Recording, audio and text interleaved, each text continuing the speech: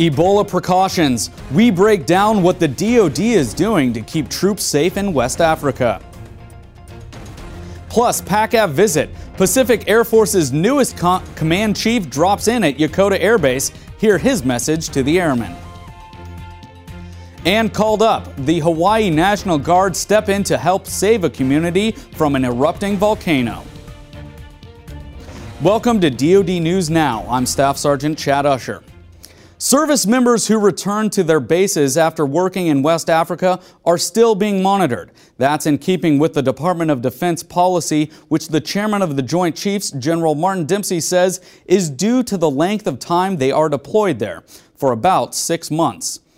DoD health officials say the monitoring actually begins as soon as they arrive. While they're in theater, we will be actively monitoring them every day. So we'll be taking their temperature twice a day.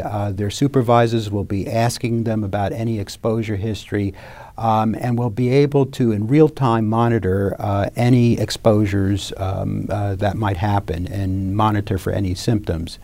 And upon redeployment, they'll be assessed by medical professionals. And when they come back after redeployment, they'll have active monitoring going on for 21 days after. That means that they'll have supervised temperature checks, and again, they'll be directly spoken with as to what symptoms they might have, if any. So I think this will protect them, and it will protect the American public upon redeployment. About 1,100 personnel are working to build facilities and infrastructure in Ebola-stricken Liberia. Some are in Senegal getting supplies from the port there to staging areas. Meanwhile, a British naval ship carrying aid supplies arrived in Sierra Leone Thursday. The British ship Argus docked in Freetown carrying 300 military personnel, 32 pickup trucks, 3 helicopters, medical and other supplies. Although it has a hospital on board, it will not accept patients on this mission. Instead, it will serve as a hangar and takeoff and landing zone for the helicopters. Because the internal infrastructure in Sierra Leone is so challenging, and some of the areas, as you quite rightly say, are so remote and difficult to access, to be able to fly stores, equipment and experts right into the heart of the areas where it's needed will be, I think, a fundamental change in the way that we're doing business, and will give the effort ashore a much greater agility and velocity to deliver the mission. The outbreak has taken a particularly high toll on health workers, sickening hundreds and greatly reducing the health system's capacity to respond.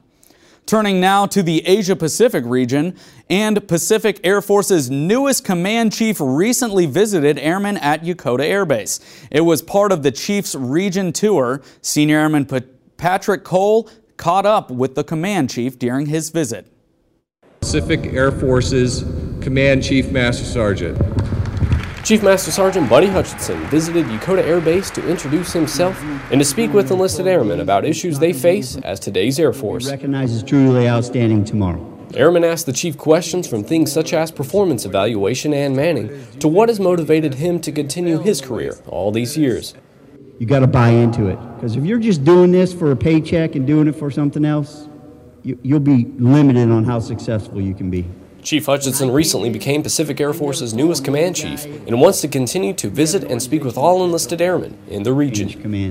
The chief said himself that he is here to serve airmen and wants to know what's on their minds. Force distribution on their own, or that I look forward to seeing you around the neighborhood, and please, again, help me help you guys. So thanks a lot. I'll see you around. Reporting from Yokota Air Base, Japan, I'm Senior Airman Patrick Cole.